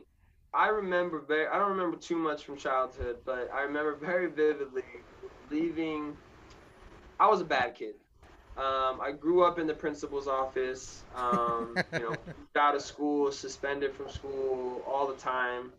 I remember in 6th grade when I was leaving the elementary school I was at, the principal, Mr. Oliphant, I still remember him. He called me and a friend of mine into the principal's office, and he goes, I want you guys to know I was going to retire 2 years ago, but there was no way that I was going to retire with you still at my school. And he sat me down in the office and he said, he's like, I want you to know what you've been up to. And he printed off every infraction. They used to call them citations. I don't know if you guys remember citations. Yeah. Every time you got a citation. And I think in like fourth, fifth, and sixth grade while I was at this school, I had like 54 citations or something like that. And I remember him sitting me down and basically telling me that I wasn't gonna do much, right? Like, because of the way I am, and just that whole "you're a bad kid" sort of spiel. And then I remember another situation in fourth grade. I left. I got in trouble. My mom had to come and do a parent-teacher conference with the counselor and the principal and all these people. And I remember leaving there saying, I have no idea why anybody would ever want to be a teacher, right? You don't make shit. You're not respected, and you got to deal with kids like me all the time. And I remember telling my mom that. I probably didn't cuss, but I remember telling my mom those three things very vividly, and then I became a teacher. And I think really, I always knew I wanted to work with kids from a very young age. People would say, what did you want to do? And I didn't know what I wanted to do, but I knew I wanted to work with kids. I was going to go into counseling. That program got cut from the university in 2008 when I was trying to go to grad school. And somebody said, you should try an education course. And then I tried it, and I fell in love with teaching, and I knew that it was what I wanted to do. Great. As a teacher, I always love hearing people explain, how they fell into or came into the profession. It's always a little funny story sometimes, Well, it just, sometimes it's those bad kids, when we look at them, and that's why I've always had such an affinity for those kids, because I was me. You were one, yeah. Because, we grew, just the way that we grew up and the situations that we grew up, I work with these underprivileged kids, and I see myself a lot in them and how they're reacting, and and so we a lot of times make the best teachers, right? Because we can connect with all of those kids, and we can understand what they're going through. And then I just kind of fell in love. I'll be almost done there. Okay. Sorry, go ahead. So what's your favorite part about being a teacher? For me, it's really just the impact, the social impact, right? Like, from a professional with STEM education, I love STEM education, science, technology, engineering, and math, and how we can integrate that to foster critical thinking. I can talk for hours about STEM education, but really the social impact is what connects me the most with teaching, is just being able to create a relationship with my students and really have them feel supported and loved. That's always the best. Hey, baby girl, you gotta go outside. I know, but they can see you in the background. They can see you playing. Here comes mom to the rescue. Super mom. So it's always just been about the impact for me, and that's why, teaching kids, the academic piece is great, but it's always, how can I help them feel just more loved, more appreciated, more listened to, give them the structure a lot of times that so many of them need, and kind of provide that piece. How do you see, especially as a STEM educator, how do you see the profession evolving as we move further into the 21st century? Well, I hope it's going towards STEM education. For so long we look at how we teach, more fact-based, right? We want to provide content for these kids as opposed to developing skills. And so for me, STEM education is all about engagement, right? It's using science and engineering to engage students in what they're learning about. And so if I need to teach you, when I'm teaching you how to read and write, if I'm teaching you through something that you're really interested in, and what's great about science and engineering is it's so multifaceted that you can find something that a student is engaged in. And we really look at it as more of a STEAM school too. So we're really focused on how we can use the arts, because in my opinion, one of the most important qualities that a person can have, but it's one of the least fostered qualities that we see in education, is creativity. Knew you were going to say that. Yes. Creativity is everything. Because if you're creative, you're a problem solver, right? Mm-hmm. If you can be creative, you're able to look at things differently, and that's what we want, right? If you have a CEO of a company, he doesn't go, oh, I want someone that scored a 1580 on their SATs. They want somebody who's creative, who's a critical thinker, who can work well with others, right? Like we want quality attributes that go beyond just learning content and being able to regurgitate facts and information. And so that's really where I fell in love with STEM education, is that to me it's about developing those skills and traits and creativity and critical thinking and problem solving. Like that's what I want my kids. I want them to develop that at school, because that's going to transcend far beyond the classroom than more of the traditional core content sort of areas. Yeah, it teaches more about everyday life situations that they could problem solve and get over, you know? Well, science, you know, because again, we go through K through 5, I can guarantee you there's first grade science standards that a lot of adults don't know. Right. Yeah, I guarantee. Straight up. Like, and I'm telling you right now, like there's stuff that, like if I were to come up to an adult and say, could you define biomimicry for me, right? There's not a lot of adults, but biomimicry is actually a first grade standard that we teach, and it's basically how humans have learned from nature, and we steal ideas from nature and engineering to develop new products, right? So if we see like how like a dolphin's tail, right? We saw a fish who, okay, well that gave an engineer an idea to create flippers, right? Yeah. Or, you know, like, so we see things around us in nature and we steal those ideas and they influence engineering. We teach first graders about that. We teach them the connection between nature and engineering. And most adults and most people wouldn't know that. And it's fun because kids, you know, it's cool to learn about why things are the way they are. You know, when you go outside and you look at the things around you. That should be the basis of education to me. Yeah, because, you know, what's the point of it if you're not engaged? Yeah. You know, I can have the greatest lesson plan, or well, I can have, you know, we think about with instruction, a lot of it is assessment. They look at how you use assessment to guide your instruction. So I can have the greatest assessment and all these scaffolds and differentiated instruction and all the effective grouping. If my students aren't engaged in what they're learning, it doesn't matter. I've already lost them, right? Engagement can make up for being a shitty teacher, right? Like you don't necessarily have to be the greatest teacher if your kids are engaged in what they're doing. And so I've always felt as an educator that I always wanted my kids, excuse me, to want to come to school. You know, I always would ask myself, would I want to be doing this right now if I was in the class? And if it was a no, I really tried my best not to do that. You know, I tried to find ways to make it more fun. And I just think it's something that traditional schooling is really lacking in right now. We get so caught up in standardized testing. Standardized testing is an absolute joke. It does not assess, you know, your child may not, you know, be at the 100th percentile for math or reading, but they have a gift, you know, and those assessments don't assess their ability of creativity or critical thinking or problem solving or their ability to collaborate with others or how effectively they communicate with individuals. They don't assess any of that. It's just how you could regurgitate what you've learned, and that's basically like a memory kind of thing. Yeah.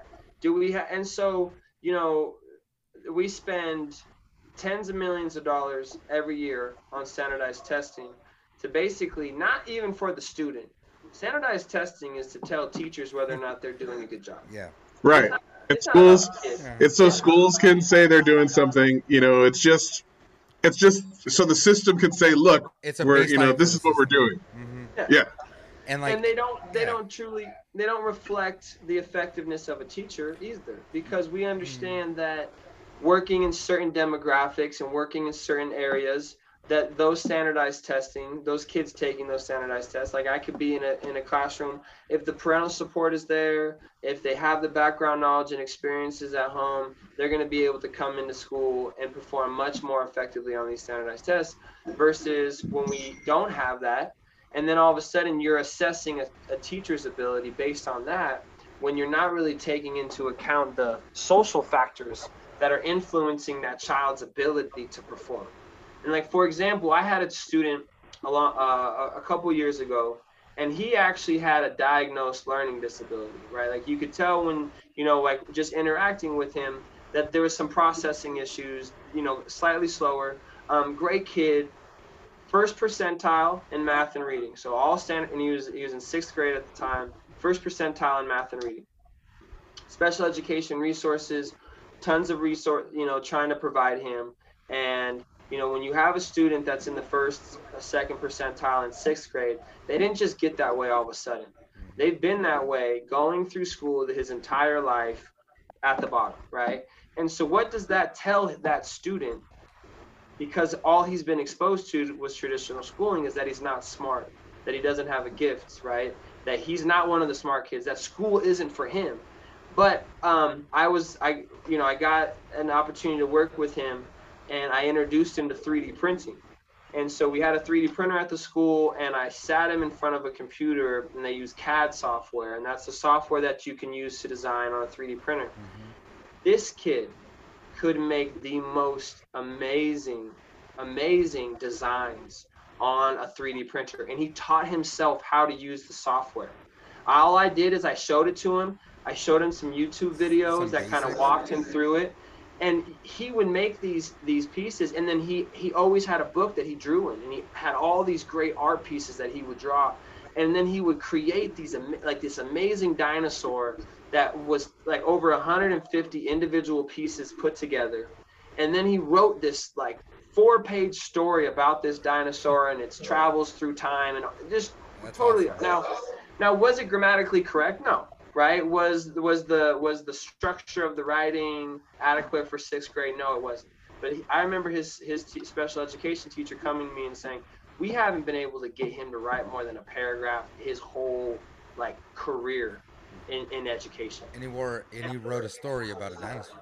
Oh, and he went off on it. I mean, we had to stop him from writing because he just kept. And then he would create this amazing train, and this train went to battle, and it was carrying the wounded soldiers back over. And he just had this imagination. He had this amazing imagination. Here's the thing about this child: if you could identify that strength, and you put him into a position where the classes and the training that he was getting was designed towards graphic design, computer engineering, that field, right? He will flourish. Mm-hmm. But unfortunately, he's probably left our school and went back to the traditional schooling, and will never have an opportunity to participate in those sort of things. And then he'll get through high school, and then he'll never have even had an opportunity to tap into that potential that he had. And I remember kids, they would see the things that he would make, and they were blown away. They're like, how did he make this? So it's just, to me, every person has a gift, right? Every person has a talent. And as educators, our job is not to teach, it's to help facilitate and foster the gifts that our students have. And if we limit ourselves to just kind of traditional math and reading, not to say that math and reading aren't important, but if that's all we're exposing them to, we're limiting their ability to figure out what are the qualities and traits that I have that make me special. And then as an educator, we find it, and then we help amplify that, right? We help facilitate that growth piece.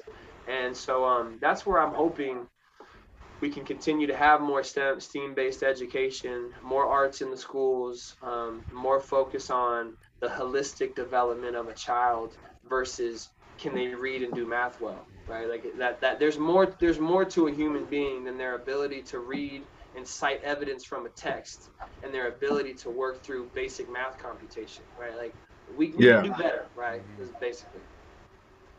So, changing the subject completely. Sweet. Have you thought about running for office or any other positions of leadership? I don't know, man. Like people have asked me that question a lot. I really enjoy being in education, but I really enjoy the activism piece. I really like organizing everyday. What I say is kind of everyday people around a cause. It's very. I think a lot of people go through life trying to find something to fill them up, right? Like what we're all looking, we're all searching for that happiness. And what I've found for myself is that, working towards something bigger than yourself and really feeling like you're fighting for other people, it fills me up, you know, like it gives me purpose. So, you know, I guess I kind of sidestepped that question a little bit because I really don't know. You know, who knows, really, who knows? I just want to be in a place that I can have the biggest impact possible is where I want to be, you know, and if it's in the classroom or if it's at a school, if it's in a position elsewhere that I can have a big impact on my community, that's where I want to go. Okay. So, what do you want to say to your fellow educators with the upcoming obstacles that are coming next week? As they prepare to return to the classroom next week, what do you have? What's the message? We got to get active, you know, like just as simple as it can be. We have to get active, right? We have to show up. We have to make sure that we are doing everything in our power to lift up our voices. And that's the thing that blows me away. And I talk to other people that I'm active with. You know what, if educators today said, you know what, I'm done with this shit. Like, I'm done. And I am getting active. Like, I am going to start organizing. I'm going to start showing up to these meetings. I'm going to start writing letters. I'm going to start testifying at bill hearings. I'm going to get active within my union or whatever it is. If they decided it, it would change overnight. Educators don't understand the power that they really have, right? We don't, because everything works through public education. And if educators just said, you know what, I'm done. We're done allowing this to happen and we're going to stand up, it would change overnight.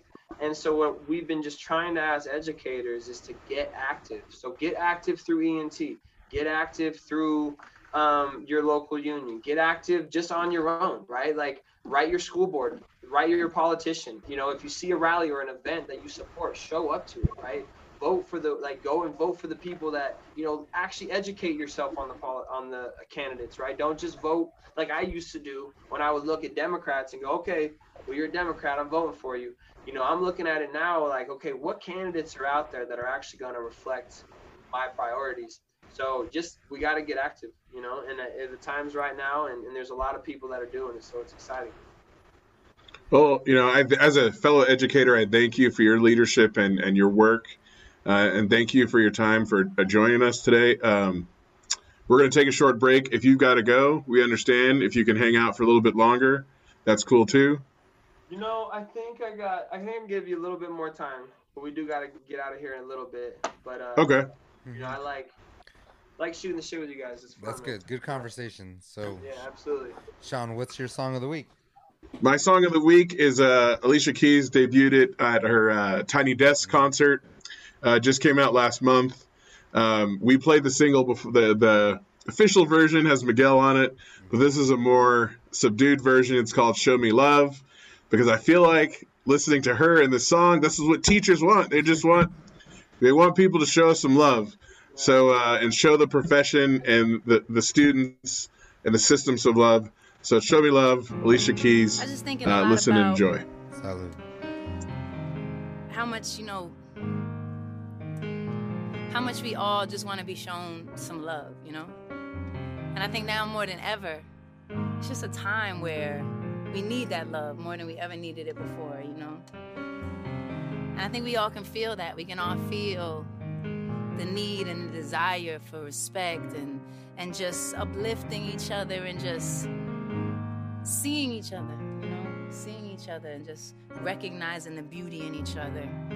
Because we get so caught up and life goes so fast. And next thing we know, that's really what links us. So whenever I play this song, I like people to sing with me. So I hope y'all not a shy bunch. Don't seem like it. So help me. I'll say it one time and then y'all say it one time. Okay? So we can just exercise the love showing. Show me love. You. Show me love. Show me love. You. Show me love. Show me love. Show me love. Show me love. Show me love. Yeah. See, I made your way. Yeah. Show me love. Treat it like we freaking on the weekend. Show me love. I eat up the seconds, times, and minutes for your love. This is not the season for nobody else but us. I always get wrapped up in you, baby. I'm in love. We gon' get this love like we never done it. Baby, I'm in love. Go ahead, show me love like we never done it. Ooh, I got you running. Every time I give you some, show me love.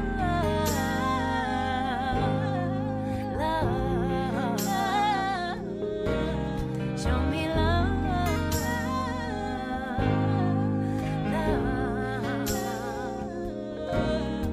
Show me love like you see red lights and you crashed in it like a deer inside of headlights. Yeah, I show you love like it was passionate. I just wanna bask in it, winning it like a championship. You gon' show me love like you tried it and denied it, but you still let me apply it. Like I made you put your ties in. Show me love, even when you don't got time to.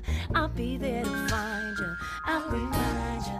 Show me love, treat it like we freaking on a weekend. Show me love.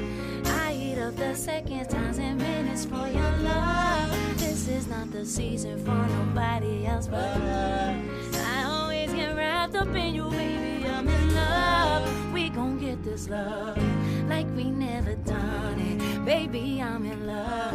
Go ahead, show me love like we never done it. Ooh, I got you running. Every time I give you some, show me love.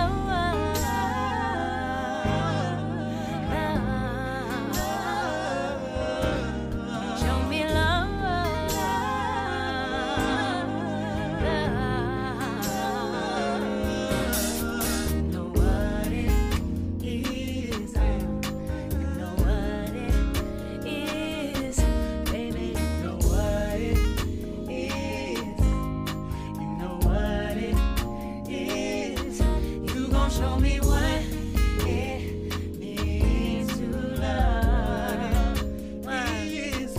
You gon' show me what it means to love. Show me love, treat it like we freaking on a weekend. Show me love. I eat up the seconds, times, and minutes for your love. This is not the season for nobody else but us. I always get wrapped up in you, baby. I'm in love. We gon' get this love like we never done it. Baby, I'm in love. Yeah, show me love like we never done it. Yeah, I got you running. Every time I give you some. Ooh.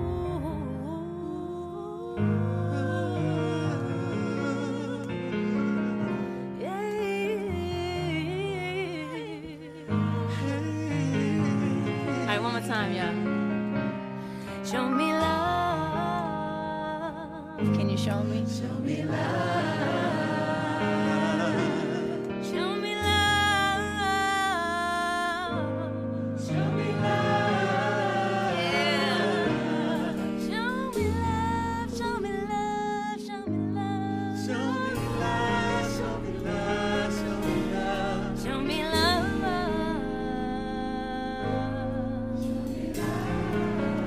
Time I give you some,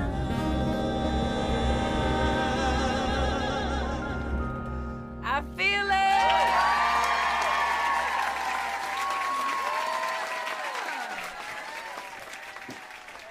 Welcome back, guys. That was Sean's song of the week, and it was "Show Me Love" by Alicia Keys, and it was her Tiny Desk version.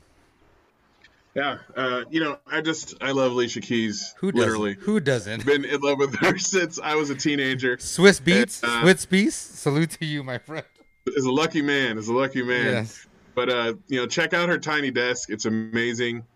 She's so talented as a musician. Playing piano, singing, composing, a songwriter, does it all. And the Tiny Desk, is a perfect example of that. So, just gotta show her some love. I don't think we talk about her that much on the radio show or the podcast. So salutes to her. Yeah, she's super influential. Super musically talented. I think she like knows a couple of instruments like very well and profoundly. But like, yeah, and it's just, amazing. Voice is fantastic. All right. Now, time for our meandering questions. Kaylin, we asked versions of these questions to many of our guests. Your answers can be short, they can be long. You can explain or you cannot. It's up to you how you answer them. This will make and break everything about you. Got it. What's the one thing you've been doing that you don't normally do to help pass the time during lockdown? Started running. Ooh. I love fitness and like to stay active, but just to run, shoot me, man, like in the face. And that was all I could do, so I started running. But now the other gyms are open back up, so I stopped doing that. So okay. Going to the gym now? Yeah, playing basketball now again. What's your favorite activity during the summertime? Normal summer times. Yeah. Normal summer times. Concerts. Live music, man. Summertime concerts, man. I know right? Oh, God, man. That's been tough not being able to go to any shows, man. I just try to fill it up with as much live music as possible. Do you have a genre or a place you like to go or a festival you like to go to? We kind of bounce all over the place, and I love all genres of music for the most part. I'm not a huge country guy. I don't really like 80s rock. Like that stuff is a jam. I don't really like those. But outside of that, I can get down with it. But, we've been to High Sierra Festival. Hell yeah. Sean loves that. That's always a fun jam to go to. But what's great about Reno is in the surrounding areas is how many live music venues that we have. Mm-hmm. We get a lot of like summer concert tours going through Tahoe are always pretty solid. We're just we're real quick to get into Sacramento area too, and the Bay has a bunch of great venues too. So anything, hip hop is what I kind of growing up on. I was always a big hip hop junkie. But reggae, and then have my classic rock phase where I was going through that, and then we consider ourselves burners. We haven't been out for the last few years because we had a bunch of kids back to back. But prior to that, we had spent several years, and so in certain occasions, more of that trap EDM music. I like not heavy kind of like Skrillex style. That's a little too machine-like for me. More techno. Yeah, not even. I think more hip hop influence. Okay. Like house music. Yeah, well, yeah. Like yes. Anything where you're taking a hip hop jam, and you're remixing it with more like just heavier bass and more of that EDM style. Like I love that shit. The house trap. All right. Yeah. You can dance to. Yes. Yeah, man, you just get down with that. So we so I like that, but that's on. I don't listen to that in my car though. Yeah. Like I'm not in my car like doing that. But like certain situations, that's the best, But I love R&B music. A lot of times, funny enough, when I'm at home, I listen to like if I'm listening to a Pandora station, like Boyz II Men radio. That's what I'm talking about. Yeah. Yes. Bro, like I love Boyz II Men. Yes. Bro. Like, yes. I will cruise around and sing Boyz II Men. All people all don't fucking know day. how All fucking day. Yeah, and so you have all those sort of like 90s R&B jams that come on, and you're like, oh, I totally forgot about that. You just sing all. And I'm so happy it's making a resurgence, Yeah. Because like Brandy just came out with an album. She's like our age, like almost 40 years old, but R&B, especially old R&B. I was talking to someone at Record Street. Old R&B, if you really listen to the lyrics, it's nasty, and a lot of people don't like think about that, But yeah, because they were singing it and grabbing air and everything. You were distracted. And you were distracted, but like they're nasty. They talk about nasty shit, and like the new R&B is a little softer. We call it, it's a little softer. But like old R&B, they're talking about doing inappropriate things to you all day, every day. We just, me and my girlfriend just watched Long Shot with Seth Rogen and Charlize Theron, and That's it has Boyz II Men. That's a good one. In it. Yeah. Any of those. So I mean, that's the thing is, in terms of music, try to, and funk music, like love funk music. Well, if you're going to High Sierra, I assume that. Yes. Yeah, there's some there for sure. It just depends on the mood, right? Yeah. No, exactly. And if you love music, there's different times for different genres of music. And that's what people don't understand. Like if they want to be like straight hip hop, like no, there's more to music than that.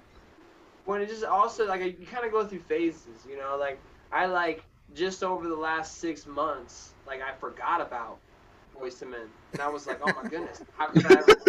Like it just reminded me of my like my middle school days, you know? Yeah. Or like at the skating rink when I was younger, and like At Roller Kingdom. Oh, bro, like at the skating rink was like I used to just get down, and I used to love that music. You know? And then, you know, I've always been a huge Roots fan. Like I remember one of my favorite was the Things Fall Apart. They had their live album from New York. Yeah. Oh yeah. And that whole thing, man, was just it was so you know, and I haven't been staying as current, you know, with hip hop music because I mean my son, you know, he walks around with headphones, like just like you look right now. Awesome.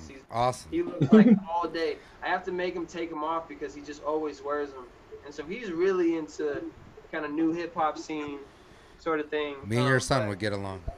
Yeah. There you go. All right. What do you prefer more, a cheeseburger or pizza? Oh damn. Hard tackling questions that open the mix. Yeah, man, that's a tough one, dude. That's a defining one. Probably a burger, man. What's your favorite burger place in Reno? From where? And if you say In-N-Out, your son's cooler than you. No, definitely. No, definitely not In-N-Out. You know, what's the joint right over? Burger Me. Okay. They got a spot over in Northtown. Like Burger Me's got some pretty dang burgers over there. They also got a joint out in Southtown. I think that's probably. They have good shakes too, I feel like. Yeah. That jumped out to me. Mm-hmm. They got these specialty burgers, man. They like put like infused stuff inside the patties, and then they'll have all these like different sauces and like toppings on them. So yeah, that's pretty good. Sometimes the variety is very important. Sure. All right. Next one. Best thing you've watched during quarantine. Ooh, what have I watched during quarantine? I've watched too much, that's for sure. Yeah, that's the thing is I've watched so much too. I can't even remember like what the last thing that I went through was. Yeah, it's tough. I gotta focus on like one show. Oh, you know what? Oh, we did. We got into oh shit. A lot of people because the new season came out. Man, the show I'm just drawing a blank. Where they're in the Ozarks, you know, on the family. Ozark. Oh, Ozark, yeah, Ozark, that movie, yeah, you know they're in the Ozark. And that movie, that fucking show was kick ass, yeah. Is that the one with Jason Bateman? Yeah. Mhm. Ozark was dope. Yeah, we watched. I was like, oh, you know, in the Ozark, yeah, Ozark. They because the new season came out, and everyone was like, oh, you gotta watch the new season. So we had to go back and watch the first 5 seasons before that. No, yeah, we cranked through Ozark. So I like that. JT wants me to watch that real bad. It'll probably be next. Yeah. It'll be next after Clone Wars. I'm almost done. I'm on the last season of Clone Wars. Okay. No, it's good, man. Ozarks is good. Also, too, anything that has to do, like, with any of the cartels where they had, you know, on like Narcos. I love Narcos. That's my favorite. Narcos, man. All the Narcos. I watched those from Pablo all the way. Yeah. Now they're through the gonna start Mexico getting into through the Mexico one, and then they got what's his name, Guzman, right? Like you could Chapo. Chapo, yeah, Chapo's coming. Man. Those shows make it feel where like I could potentially be a fucking narco. Definitely go to any of that kind of stuff. Because I'm down to light, cheat, and steal. All right. Where's one place you've been going with most things closed? You have a family? Is there a park or anything, or where have you been going? Mm-hmm. Just up to the lake. You know, we've been trying to get camping as much as possible, but just, you know, Tahoe's always quick. Even if it's like we go out to like Stampede or Boca for just the afternoon, just to kind of get outside and get them running around. But yeah, for the most part, you know, we've we like to go. Our trip each year, we go diving up in Northern California. So we go off like the Mendocino, Fort Bragg area. Okay. We always like to go diving around there, and that got canceled because of COVID too. So we were able to do some camping around there, but they just, closing campgrounds and Airbnb joints. So yeah, pretty much the lake though. Okay. Nice. What do you miss during this lockdown?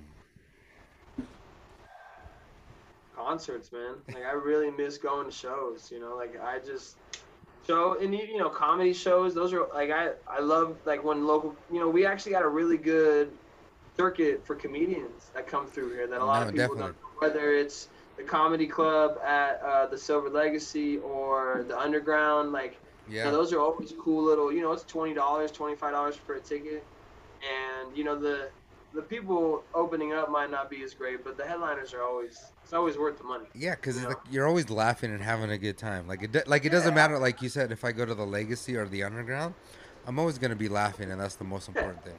It's worth the money. It's like a cheap date, but go to dinner, go to a comedy show. Definitely missing music. And then for the kids, it's been tough because so much of their stuff's been closed through camps or sports camps, so they've been at home. So it's just like wanting them to be able to go and have some fun and do their thing. But they'll be fine. Kids will survive. They're kids. They could weather it. That's the thing, man. A lot of people are, oh my, and I'm not, obviously certain kids are in tougher situations, but I have some friends like, oh my kids, and then like they're losing it, and I'm like, well, do something with them, like they're kids, like it's okay, like they can still go outside and play around and run and do all these things. It's not, if they're having mental health issues right now over this, it's probably because you're not really. You got to interact with them. Like that's the thing. With your kids a little bit. Yeah. Like they're struggling without their friends because they have no one to talk, hang out with. Maybe exactly, and like that role for a little bit. Interact with your child. Like that's important. Don't just send them back to school so they can hang out with friends and a teacher. Like exactly. It's important to interact with your child. Absolutely. What's the first thing you're gonna do when all this is over? COVID related. When COVID's over.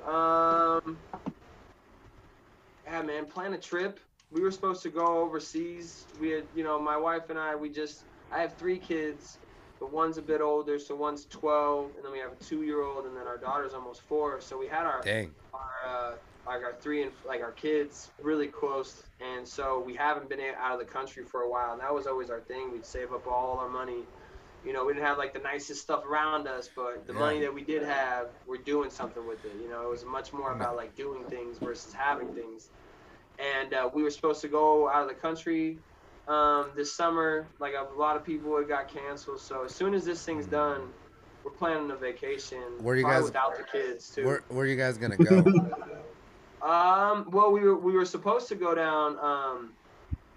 We were gonna go down to Ecuador. Was the trip for the summer, but depending on how much time, we've been wanting to go to the Pacific Islands for a while. But we don't want to take the kids, honestly. I'm trying to drop the kids off at grandma's house for a couple weeks. See you later. Totally understandable because I love to travel. Like, my Singapore trip got canceled. My New York trip got canceled.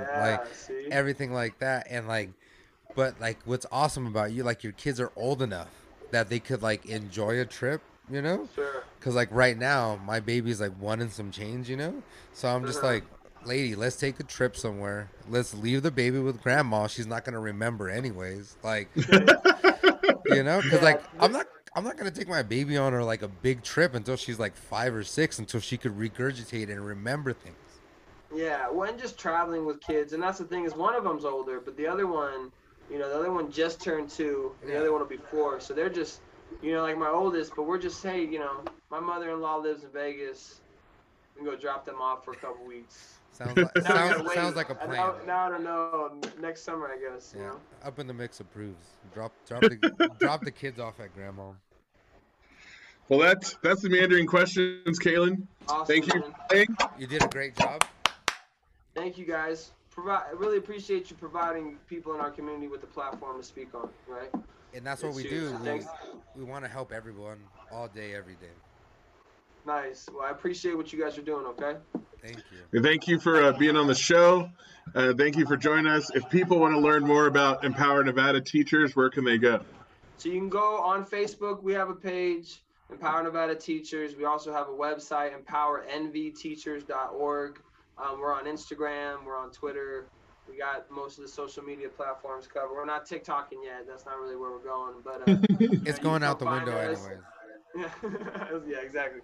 So yeah, check us out, and and it's not just for educators. We want anybody who's wants to bring positive changes to education to get active with us. So come check us out. Awesome. Well, thank you again for being here. Make sure you check Caesar and I out every Friday night from 9 to 11 on 97.7 K-Wink for Up in the Mix Radio. And you can find our podcast anywhere podcasts are available. Yeah, so thank you for listening. This is Tracksuit Papi saying be active and be safe, be protected, and that's pretty much it. This is Sean. To all my fellow educators, good luck, Godspeed, stay safe, stay healthy, and use your powers for good. Not evil. Not evil. Salute. Well, there you have it, hip-hoppers and mark-ass busters, baby mamas and 9-to-5ers. This is another fine-ass edition of Up in the Mix with Captain Kulo, the Truth, and the Token White Guy. I just want y'all to know, last time I got blowed, Snickers bars was a nickel. This is a.k.a. Most Def, a.k.a. El Negro, a.k.a. Grumpy, a.k.a. Jamal left at 2:15 a.m. saying peace and hair grease. Make sure you follow at www.upinthemix.live and Della Fotorino. That's DELAFOTORENO. So until next time, stay black.